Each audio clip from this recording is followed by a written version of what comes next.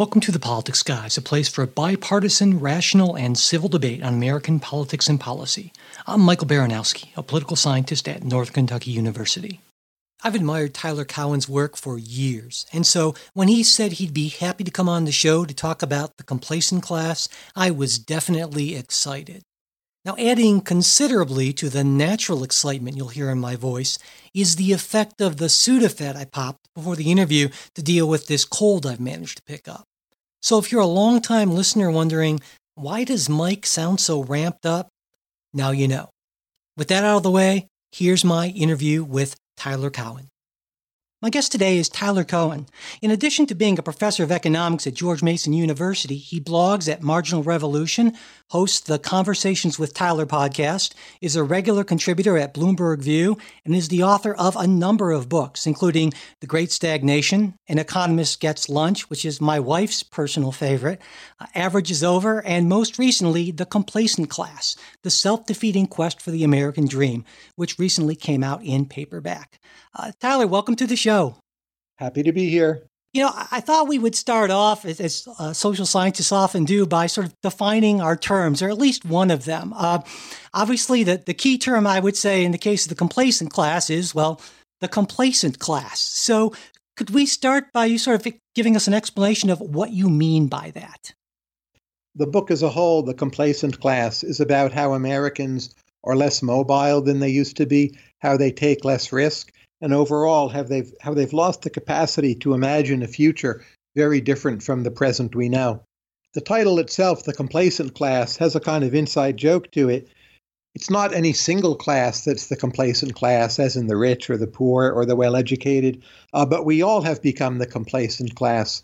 So at lower levels of income, you see people living with their parents for longer periods of time, or maybe not looking for work at all.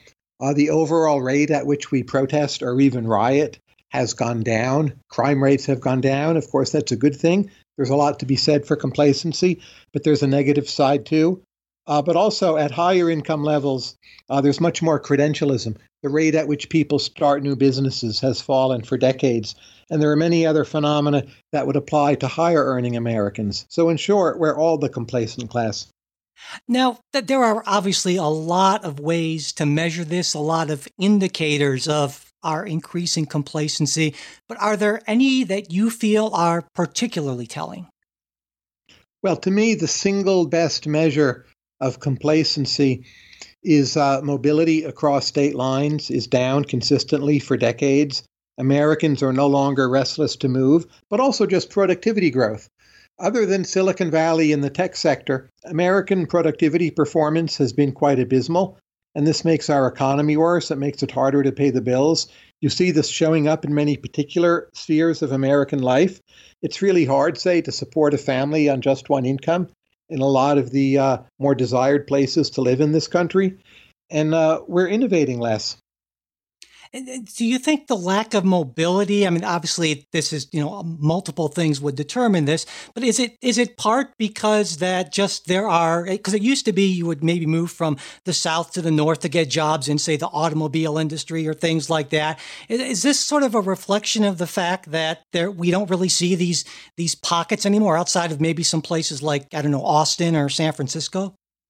That's right. There are fewer booming pockets. And one of the booming pockets you mentioned, San Francisco, it costs so much to live there because we won't let people build more. Think of NIMBY as another manifestation of the complacent class. There's actually net migration out of San Francisco, even though it's been in the midst of one of the world's greatest technological revolutions ever. That's another illustration of this. There's been some movement into Texas. That's a good thing. But overall, parts of the country are more like each other. So to be a dentist in Columbus, Ohio, or Denver, Colorado, it's just not that different. There aren't that many reasons to move, not that much dynamism.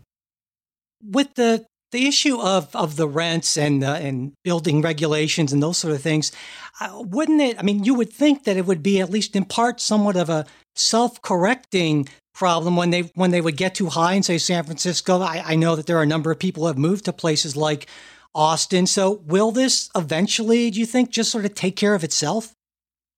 Well, eventually is a tricky word. The economies of clustering seem to be stronger than we used to realize.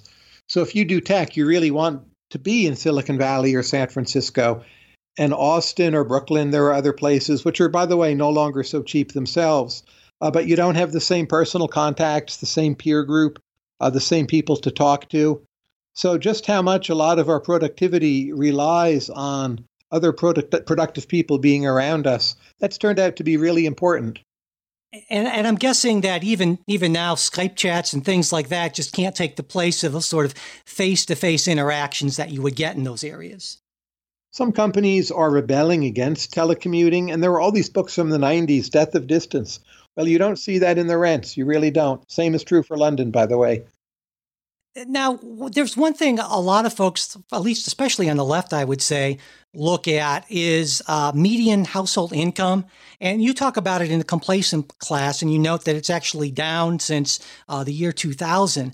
I pulled up some data on that, but it seemed to me that if you draw a trend line, say from the 80s to the present, it actually is at least somewhat on the rise. In the last few years, there's been a pretty sharp increase, it looks to me. And others folks would say, well, households are smaller today, and really CPI isn't the right measure to use. We should be using chain CPI instead of CPI-U.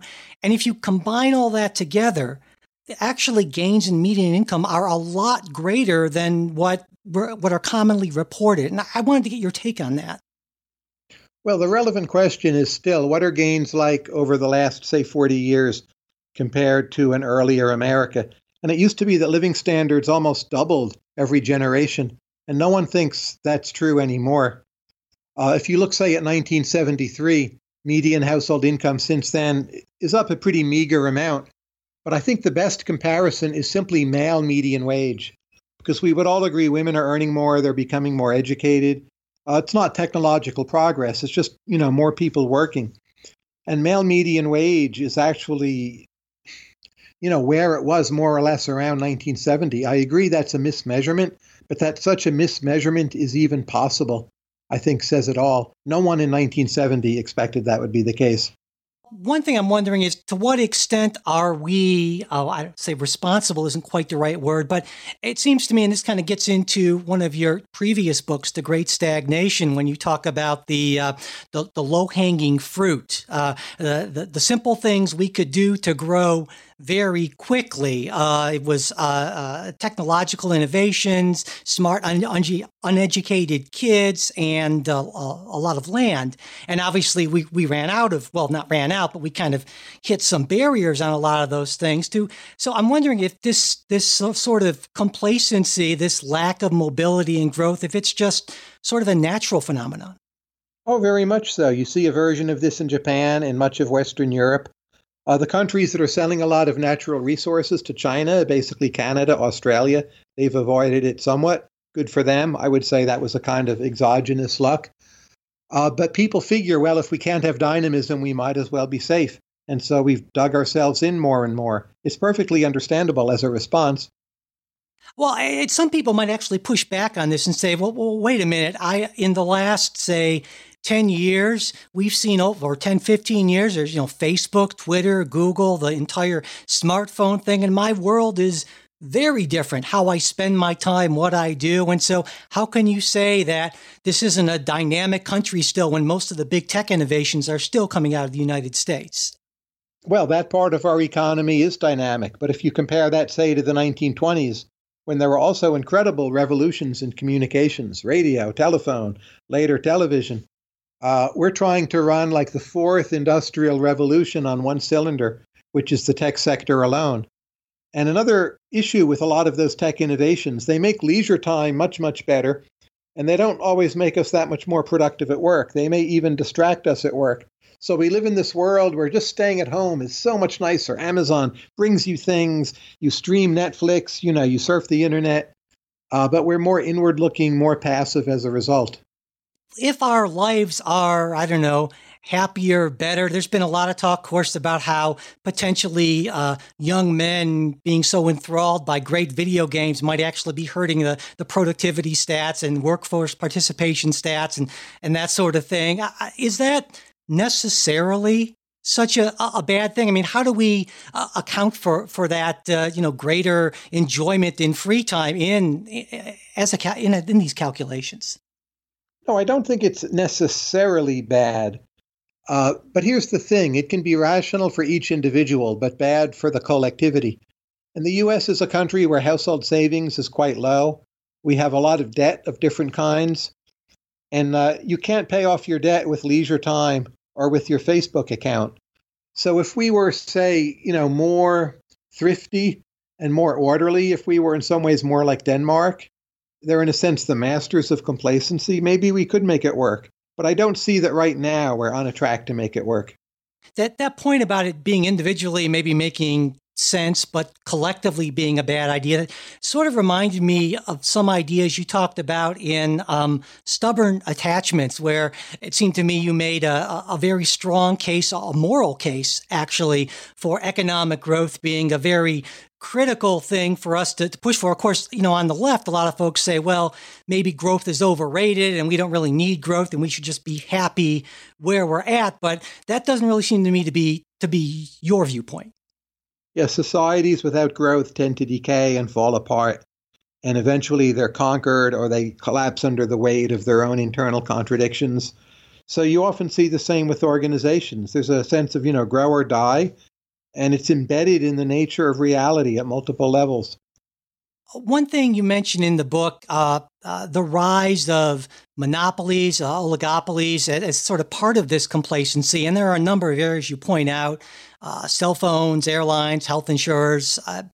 And that also seems to me to be kind of a natural, maybe even almost inevitable, unless government steps in with some, strong antitrust actions. And so I was wondering what you thought about that. I mean, are we doing enough in antitrust to try to help, encourage competitive markets and all the good stuff that comes from competitive markets?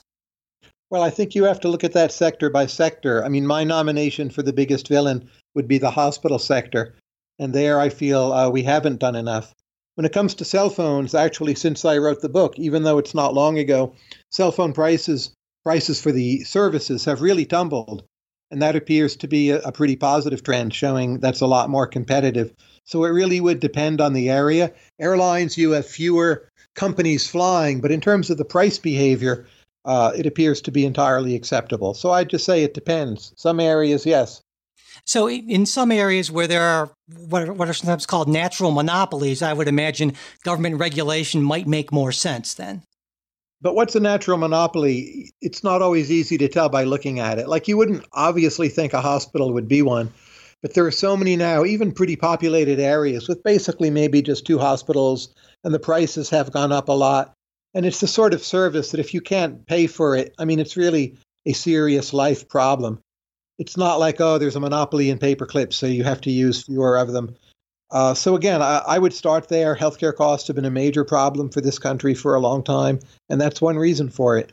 Another point of complacency you talk about, and this obviously hits home for me in my profession, is education. And you point out, at the top of the pile for education rankings, it's the same list of schools year after year after year. And I'm wondering, what do you think drives that? And is that necessarily such a bad thing that Harvard is, number one or number two for the last, probably 50, 60 years, if not more than that?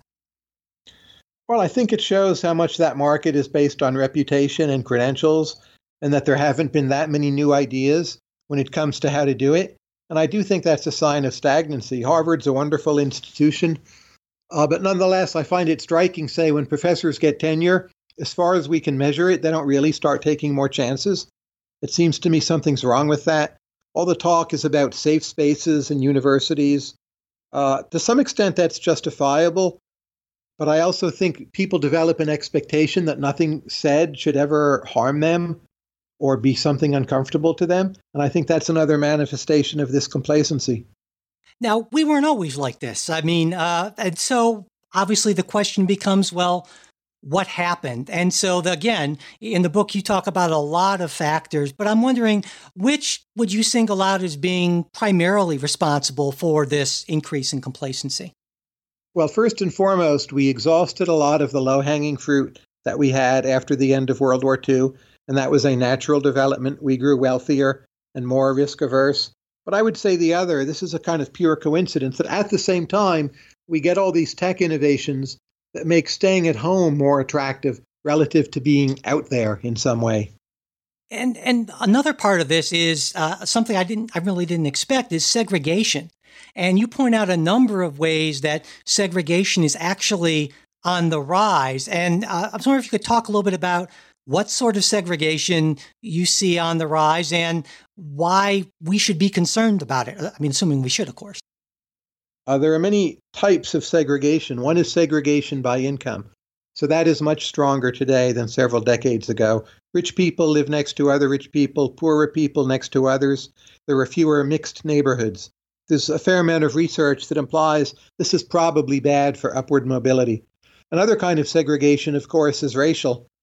There the picture is more complicated. Some parts of America, such as the suburbs, are more integrated. That's a positive development in my view. But both a lot of cities, expensive cities, and many parts of the South, there's really much less racial integration than there had been, say, in the 1990s. And I think that is a sign America is not solving much of its race problem. I wouldn't say it's proof, but overall, to me, that is a negative development.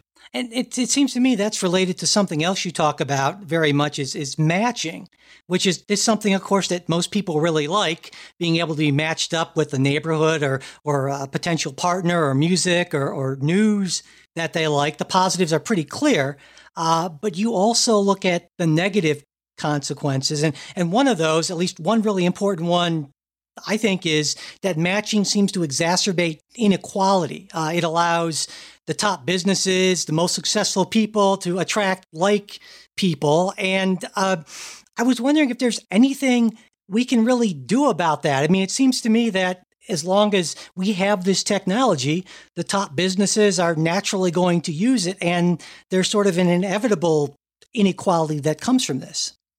That's correct. You see this in the productivity data. Like the productive firms have improved a lot, and a lot of laggard firms are more or less operating at the same level. The productive ones are now sometimes called super firms. I don't know any direct fix for this. Obviously, if there are ways you can stimulate firms, institutions, households at lower levels of income or productivity to do more catch-up, that would be good. That's easier said than done.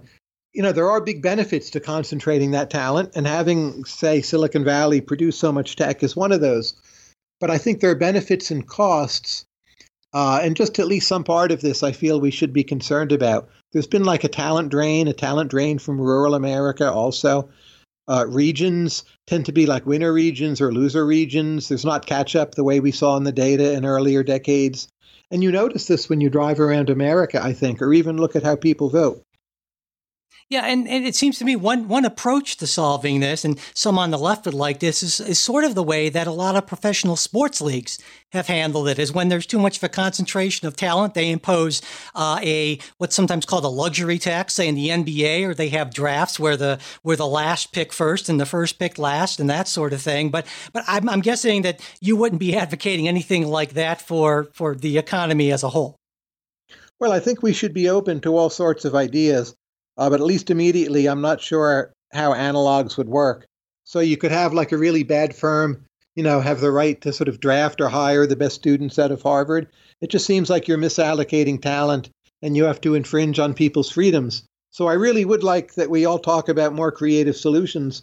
But these are hard problems to solve. Yeah, without a doubt. Now, one thing you mentioned earlier, and it's something that really surprised me, is how much more docile we've become. You point out, this is an amazing statistic, is during an 18-month period in 1971 to 1972, there were an average of 5 domestic bombings every day. And of course, in the past few decades, we don't see anything like that. We haven't seen anything like the Watts riots in the 60s or the LA riots in 92. We get these mostly peaceful demonstrations. Now, granted, there are sometimes injuries and even deaths, but it's a lot milder. Why is that? Some of it is that police technique has become better. Some of it is crime in general has fallen for reasons we don't always understand. But I think overall, America looked at itself, saw the mid to late 60s, the early 70s, and just said, this cannot continue. You had candidates on the right running against crime, promising to be tough, with some costs also, but they did actually get the level of crime down. And I think Americans overall thought, well, this is a good bargain. I think we've taken that bargain too far, in essence. It's not that I want more crime per se, but I think we've invested too much in safety, and we think the level of crime is much higher than it is. And the 60s were a much more dynamic time than today, by most measures, including what you would call America's cultural presence in the world.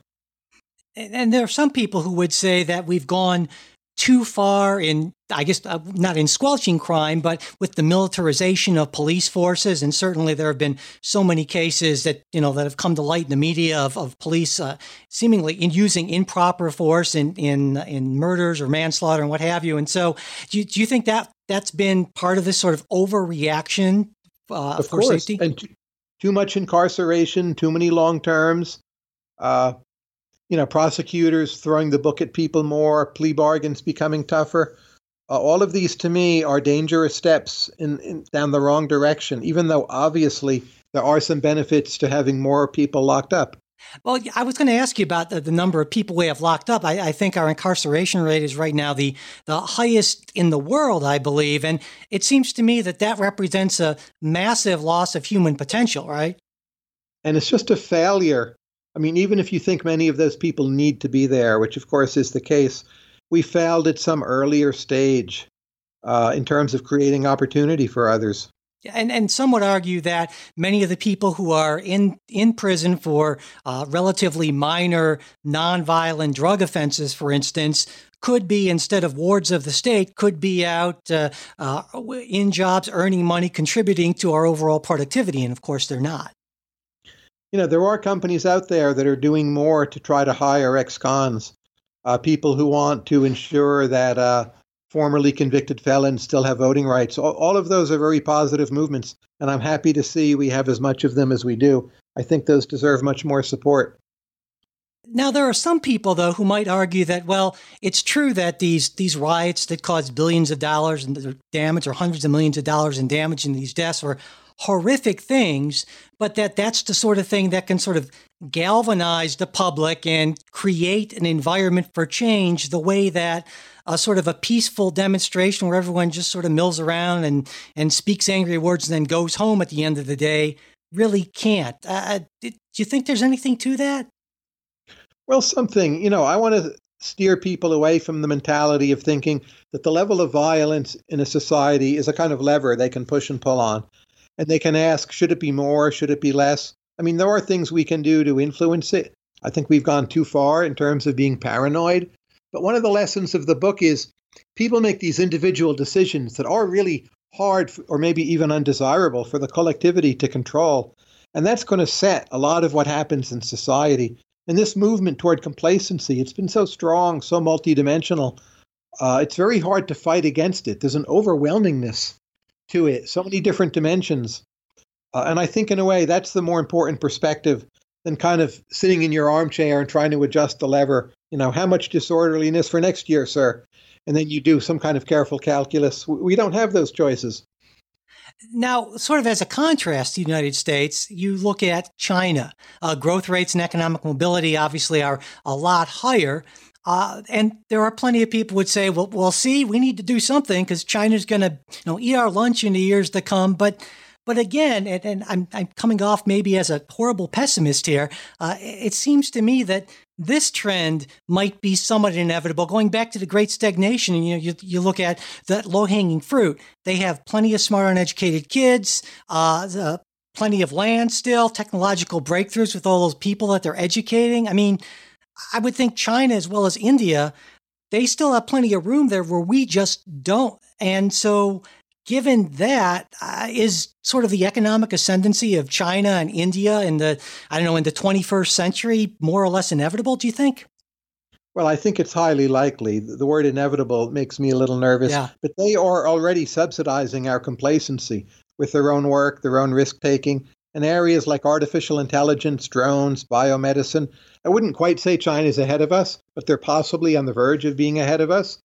And just like the United States in some ways subsidized how the United Kingdom wanted to live during the 20th century, China and to a lesser extent India will do that for the US. I mean, the good news is they're working for us. That's great. It's good for them. But the bad news is we will be able to postpone facing hard decisions about our own future. Now, a lot of people would look at this in terms of it being a zero-sum game. And I'm wondering, is it necessarily a bad thing for the United States if China or India become greater economic powers relative to the United States? It's mostly a good thing. The economic side is pretty clearly positive sum. And a lot of America's poorest people, when they shop at dollar stores or Walmart, they're buying cheap goods basically from China. It's why they've actually seen more real income growth than a lot of the middle class. The problem, I would say, is the military dimension, which is not at all what my book is about. And I don't know how we should handle that. But just on the economic side, it's clearly very positive sum. I'm not sure, say, for people who live in Taiwan, it's entirely comforting in every way. Yeah, one argument, of course, would be that the stronger our economic ties, the less likely there is to be any sort of military engagement. People used to say that, but I don't think it's believed anymore because Really? China still seems expansionist. And there's a lot of countries we trade plenty with, including Russia more before sanctions. And those countries haven't liberalized and have done some bad things. So I would say that one's, up for grabs. I'm wondering, off of that, do you think that China, I think about what China's doing in that region of the country, and you could perhaps draw some parallels to what the United States did in sort of our region of the world when we were becoming the great economic power of the 20th century or so. So maybe it's just sort of limited to that region. They want to have greater influence in their own backyard, just like we did 100 or so years ago. Did and still do. Yeah. The Monroe Doctrine has never been repealed. So I agree. I think the parallels are striking, but that doesn't mean they're comforting. Right. Sure. U.S. has had a lot of war in its history and for its rise, and we don't want China to have the same. So people on the left, especially, like to talk a lot about intergenerational mobility, and that's how likely you are to stay in the same income quartile as your parents, arguing that's a good way to measure opportunity. A while back on the show, I talked to Jacob Hacker, who's a political scientist, and his argument is that it's not just that mobility is down in the United States, but that mobility in the United States is down relative to other countries like us, rich, developed countries. And so from that, he concludes that this isn't just something that has happened, but it's the result of policies, and he looks to conservative policies that we have made in the last 20, 30, 40 years here in the United States. And I'm wondering if you agree with that. I only agree with some of it. I agree that intergenerational mobility is down, and this is bad. I think there's one big part of that that's not being measured, and that's that the U.S. successfully absorbs so many immigrants and vastly boosts their mobility. That's not picked up in these numbers.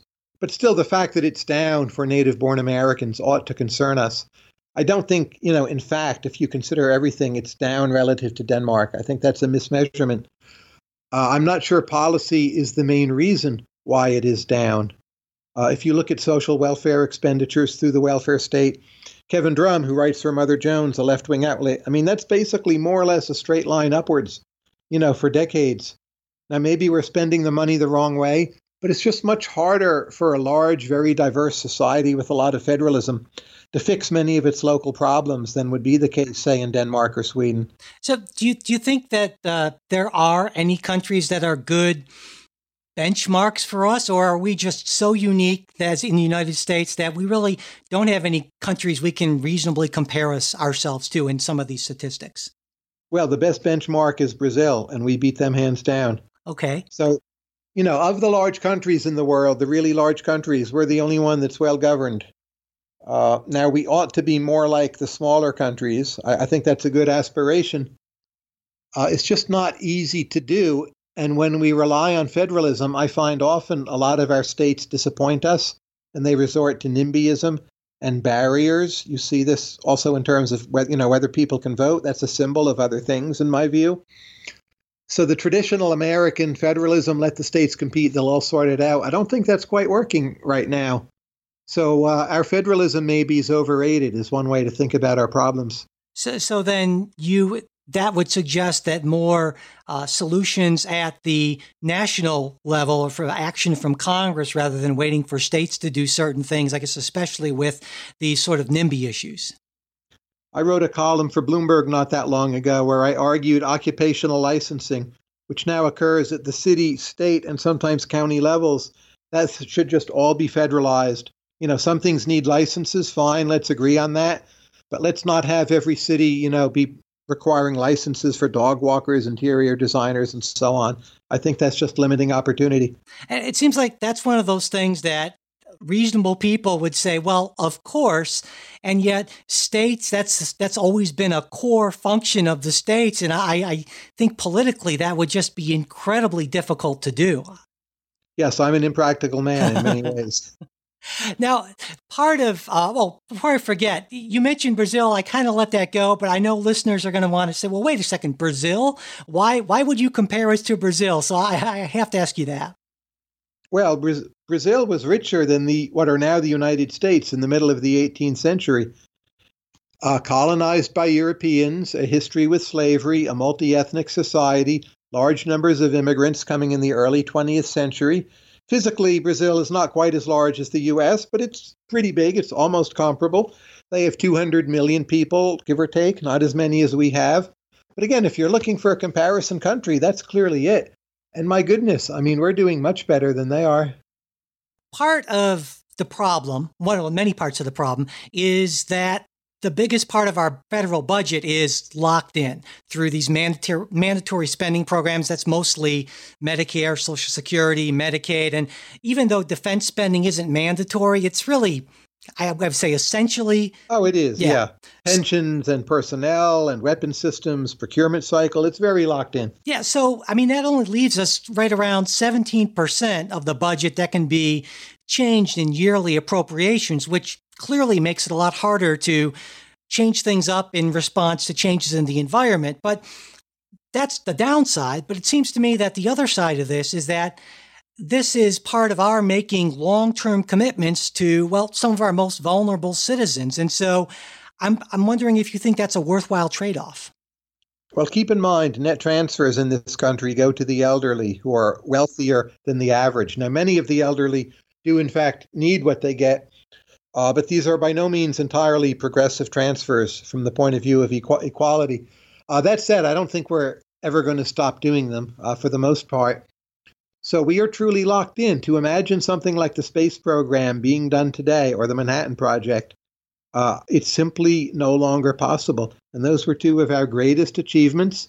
The Manhattan Project was several percent of GDP at its peak. And we did build an atom bomb that won World War II. And if the Nazis had gotten it first, my goodness. And then to put a man on the moon in basically 7 years from scratch. We can't even build a bridge in 7 years, or maybe not even 17 years. So that just shows how much we've changed in terms of overall bureaucratization. And a lot of people who make this point are on the right or conservatives, libertarians, and I share their concerns, but the left should be just as worried. Like for government to do what the left wants it to do, it's so hard because we regulate government itself so much.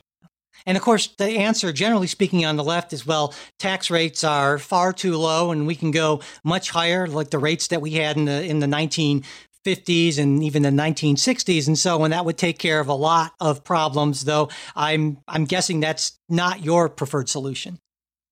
Well, I would say it's a separate debate how high taxes should be. But I would stress this, that if you don't change our culture and laws today, and all you do is raise taxes, you will not get what you want from that bargain.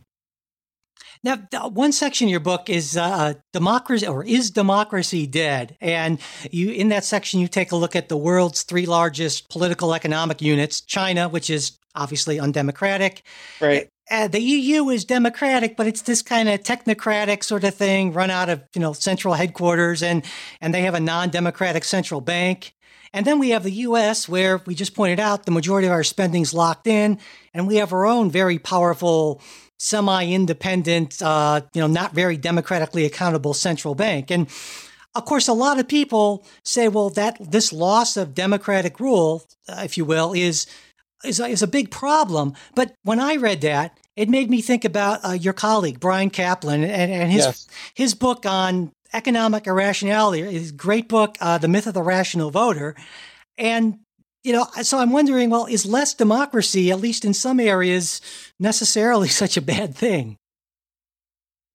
I'm more sympathetic toward the idea of having more democracy than Brian is. But that said, there are clearly areas where we should have less. Should we be electing all these judges and dog catchers? I would say obviously no. Should the Federal Reserve be run by referendum? I would say obviously no. So if you ask, where we're at right now, I think America is the one big part of the world that really has kept a democratic system compared to the EU or China. And I would say how well that's going to go. Like, it really is up to us. And this is one of the things on the line here. In addition to wanting better lives for ourselves, our children, and all of that, like, we're kind of fighting for democracy. And if our model fails, we're flushing a lot of loyalty to democracy down the toilet. And I just hope people take that very seriously. Yeah, absolutely. And at the same time, I don't want to elect every judge or California referenda. I think that's a bad system. So it's not that I always want to make politics more democratic. But the EU has gone too far in its direction. There's plenty of rebellion against that. Of course, China should hope to evolve to be more democratic.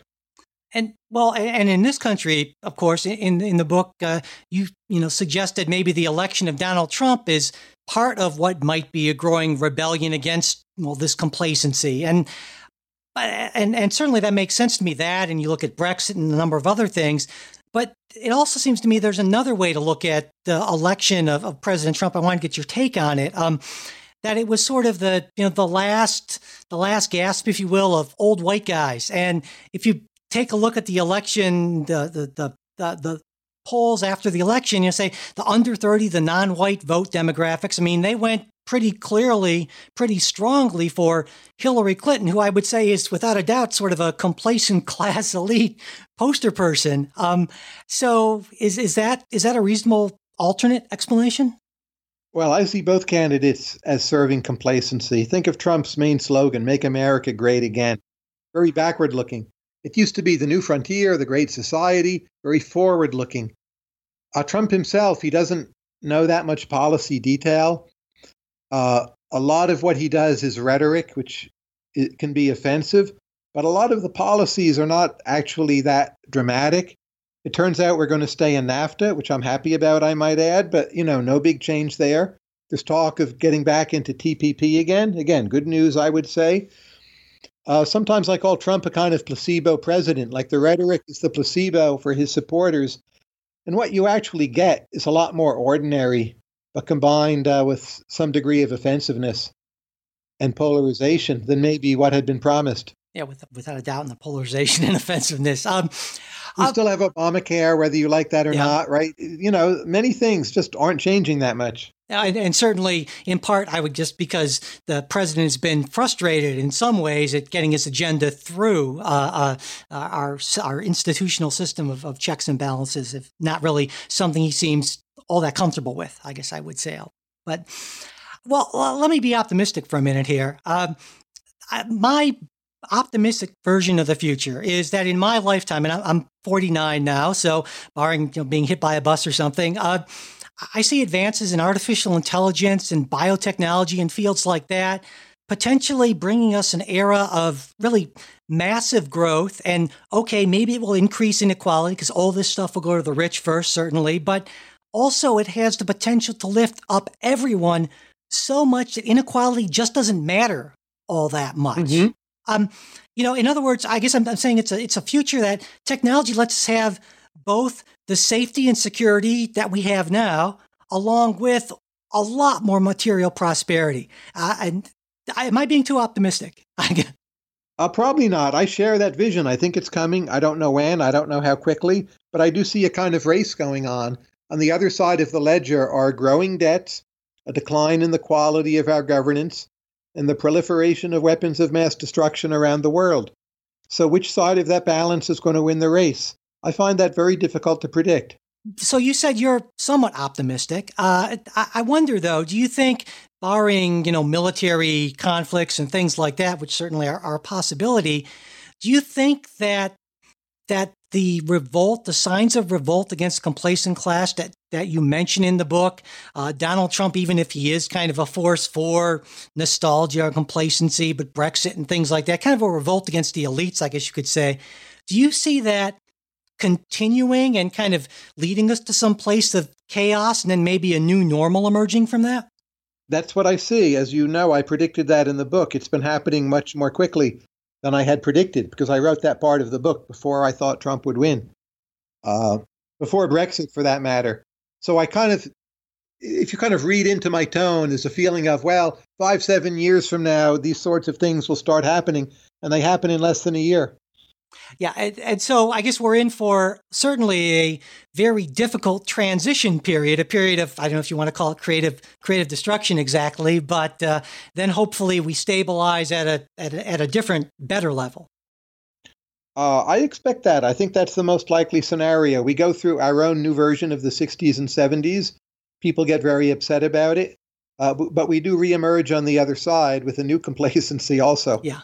Well, and that kind of brings me to one of the questions I had about Hyman Minsky, and you mentioned him in the book, and his financial instability hypothesis, which basically, to oversimplify, stability is inherently destabilizing. Good times lead to complacency, and then that inevitably results in a pushback and a crash. And it seems to me that in the book, you tie this into sort of a broader, more cyclical view of history. Great powers rise and fall, and progress, advances and retreats and so forth. And that's sort of in opposition to what I would call maybe a Steven Pinkerish sort of view that things are just almost inexorably getting better and better all the time and will kind of continue to do that. And so, I guess, though, in the end, it seems to me that you do think that even though there are fits and starts, that progress is, well, maybe not inevitable. That word makes you uncomfortable, but the future will be brighter than the present. Odds are that's the case. And certainly in the world's emerging economies, that very clearly seems true. Well, I think on that optimistic note, I think I'll end right there. Tyler Cowen, thank you so much for taking the time to talk with me today. My pleasure. Thank you for the conversation. That's it for this episode. Thanks for listening. Support from listeners just like you is what keeps the show going, and we truly do appreciate it. If you're interested in joining our great group of Politics Guys supporters, you can go to politicsguys.com and click on the Patreon or PayPal links you'll see there. And if you want to support the show without spending anything, you can subscribe to the podcast on iTunes, Pocket Cast, Stitcher, or whatever other podcast app you use. Share this episode with your friends and followers, and pass along our new show posts and tweets on Facebook and Twitter. Leaving reviews and ratings on iTunes also helps. If you've got a question, comment, correction, or just a random thought you want to share with us, you can reach us at mail@politicsguys.com.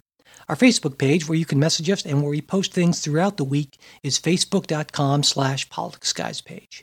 We're also on Twitter @politicsguys. The executive producers of the Politics Guys are Michael Baranowski, Jay Carson, Trey Orndorff, and Bruce Johnson.